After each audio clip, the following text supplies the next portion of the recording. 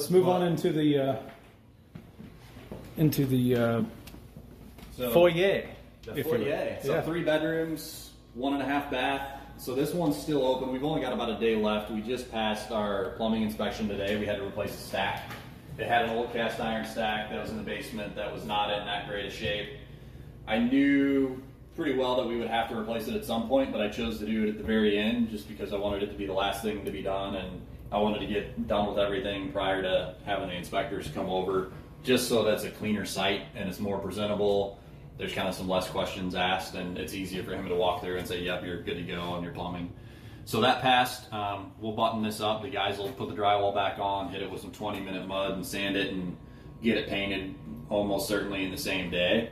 Set vanities, fixtures, toilets, that kind of thing and be done. Hang some mirrors. I still cannot get used to that. What's that? The moving this thing around. They're readjusting your little toy, your tech. Yeah. So like some of the stuff that we do for rentals that we don't typically do for rehabs, and I just switched over on rentals. We're pretty much only doing fiberglass tub and full surround. I'm not doing any tile or subway tile or anything in those rooms anymore, just because the fiberglass tub and surround is cheaper, it wears better, I don't have to worry about grout joints getting dirty, that kind of thing. The flooring has come a long way in the past 5 or 6 years. The luxury vinyl tile and plank is really good stuff, and it looks really good now. Very hard wearing, takes water like a champion because it's waterproof. So we're doing that in our kitchens and bathrooms on all of our rentals, and really anything that's at a price point on ARV 200 and under for St. Louis, it's getting that same luxury vinyl tile in it. Especially with it being a hot market, people, they would maybe like to have something a little bit nicer, but they're not questioning it. They still like it. They can buy it. They'll use it just the same and move on. We've actually found some of the groutable vinyl tile. We put it in we do that too. Stuff looks great. Yep. I mean, it looks fantastic. Yeah, and I would do that probably between 200 and 300. I would say that'd be a price point where I would go towards with that. I've got a second story edition that's $500K, and then I've got a new build that's going to be closer to $700,000. Those are definitely going to get tile and a little bit more higher end finishes to help stand out. It's just, it gets back to that should do and could do, right? You start like weighing the pros and cons and the cost, and you find that sweet spot and you play with the market, and you begin to know what people want. Yep. Jeff and I were talking about a good old agreeable gray on the paint for the walls. When Still in doubt, going strong, 4 or 5 years now. Heck yeah, when in doubt, you always go agreeable gray. And that's really rentals all the way up through something that's at that $300,000 price point. I start flirting with a little bit different colors and styles when you get above and beyond that. But really up until then, this is just a good, strong paint choice. Yeah, I love it. I'm actually doing my own house in this. Simple, smooth, 5-panel, hollow core doors. There's nothing fancy about them. They are stylish, though. They are stylish. I mean, they look, in my opinion, it's a much higher step up from the old 6-panel with the wood grain on it. Yeah. We're really, from a design standpoint, everything's getting away from that. Yeah. The downside is you're going to see more imperfection on a smooth door, especially with a rental, than you would on those older 6-panel, like with wood embossing. But simple bedrooms. We do fan light combos in all our bedrooms that we have that are rehabs.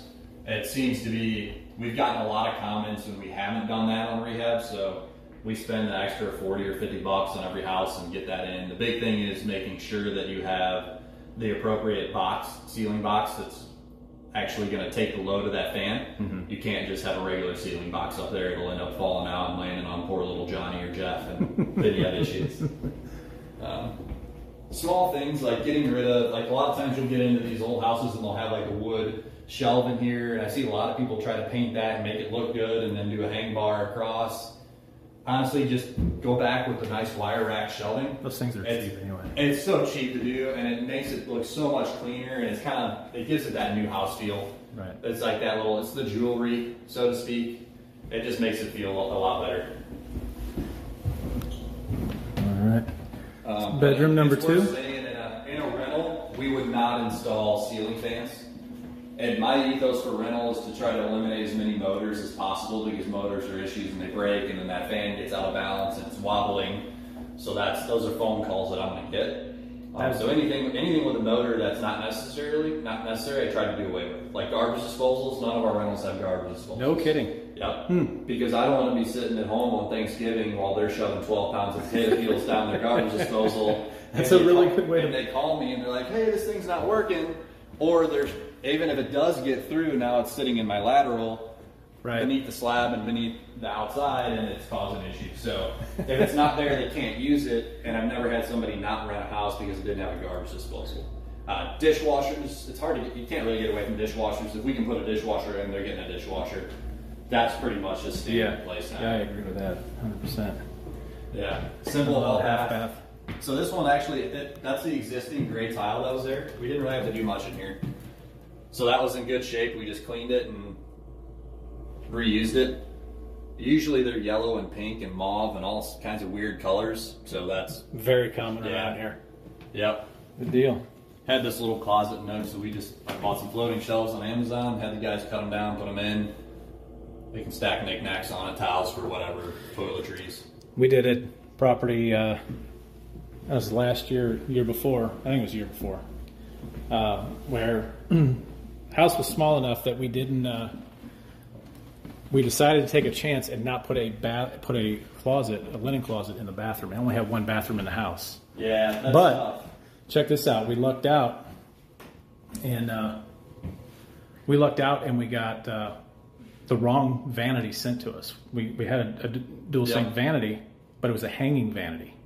Okay. So what we ended up doing was buying baskets and slid up underneath Slide it. them under, yeah, that worked out. If you can show in creative ways like that has a potential. Mm-hmm. I was at another student's house a couple weeks ago where they had a much more open kitchen than this, and it had a spot where they probably could have legitimately put an island in, but didn't want to have to go through the extra cost to do that, because then you've got to run electric to it. It's got to have a receptacle by code because it's on its own. Right. And not to mention you have the cost for the granite and the cabinets and the install and everything.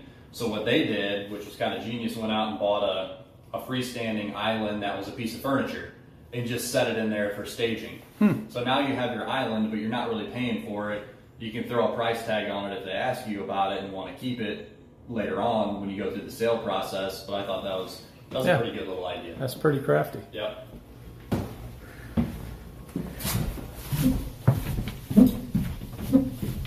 All right, for those of you that don't know what this is called a basement. Yeah. So people in our area, they love their basements, and for the life of me, I just don't. I always have this little nagging feeling like anytime it rains, it's just a little bitty, it's a little thought, quick little thought that my basement's going to be wet. But we really only have one house that has a traditional finished basement in it that's a rental, and that the basement was already finished when we bought it. It was one of the very first we bought, and it is kind of it's been a headache. It has leaked once, so I prefer that all of our rentals don't have any finish. That said, what you're looking at right now is a finish that we do in our rentals. I was joking with Jeff earlier that this is our $3,000 basement finish. This is not bad for $3,000. Yeah, and basically all it is some self-stick carpet tile, indoor, outdoor from Lowe's. 18-inch. It's like $1 a square foot in a gray. It takes one of my laborers about a day to put it down, and you throw that down, you put some baseboard down on the walls, you paint, a couple light fixtures, you call it good. I thought this was interesting. Explain this so stuff on the walls. That's just the foundation wall, so that's concrete, but this is just porch paint, like with the grip in it. And you can get it tinted to whatever color you want, but you get that and the guys roll it on, it's nice and thick, it helps reduce some of those imperfections. It warms up the space a little bit, not temperature-wise, but feeling-wise because of the color and how it looks. And it makes it feel just a little bit more finished. Yeah. And then we'll do a wall right down the middle, and that's basically separating your finished area in quotes from your unfinished area. So our whole ethos with basements is clean and dry, functional, and that's about it. Yeah, and you talked about that water, the outside, the grading on the outside. Yeah, and then the grading on the outside. So just make sure that all your water is getting away so you don't have any issues. Like this corner over here to my left, that was the corner that we did have, that we noticed there was some previous leaking before we bought it. And that was mainly due to that slab that was sloping towards this corner of the house. So you had ponding water here that was kind of funneling and holding it up against the foundation, and that led to it weeping up and through the slab.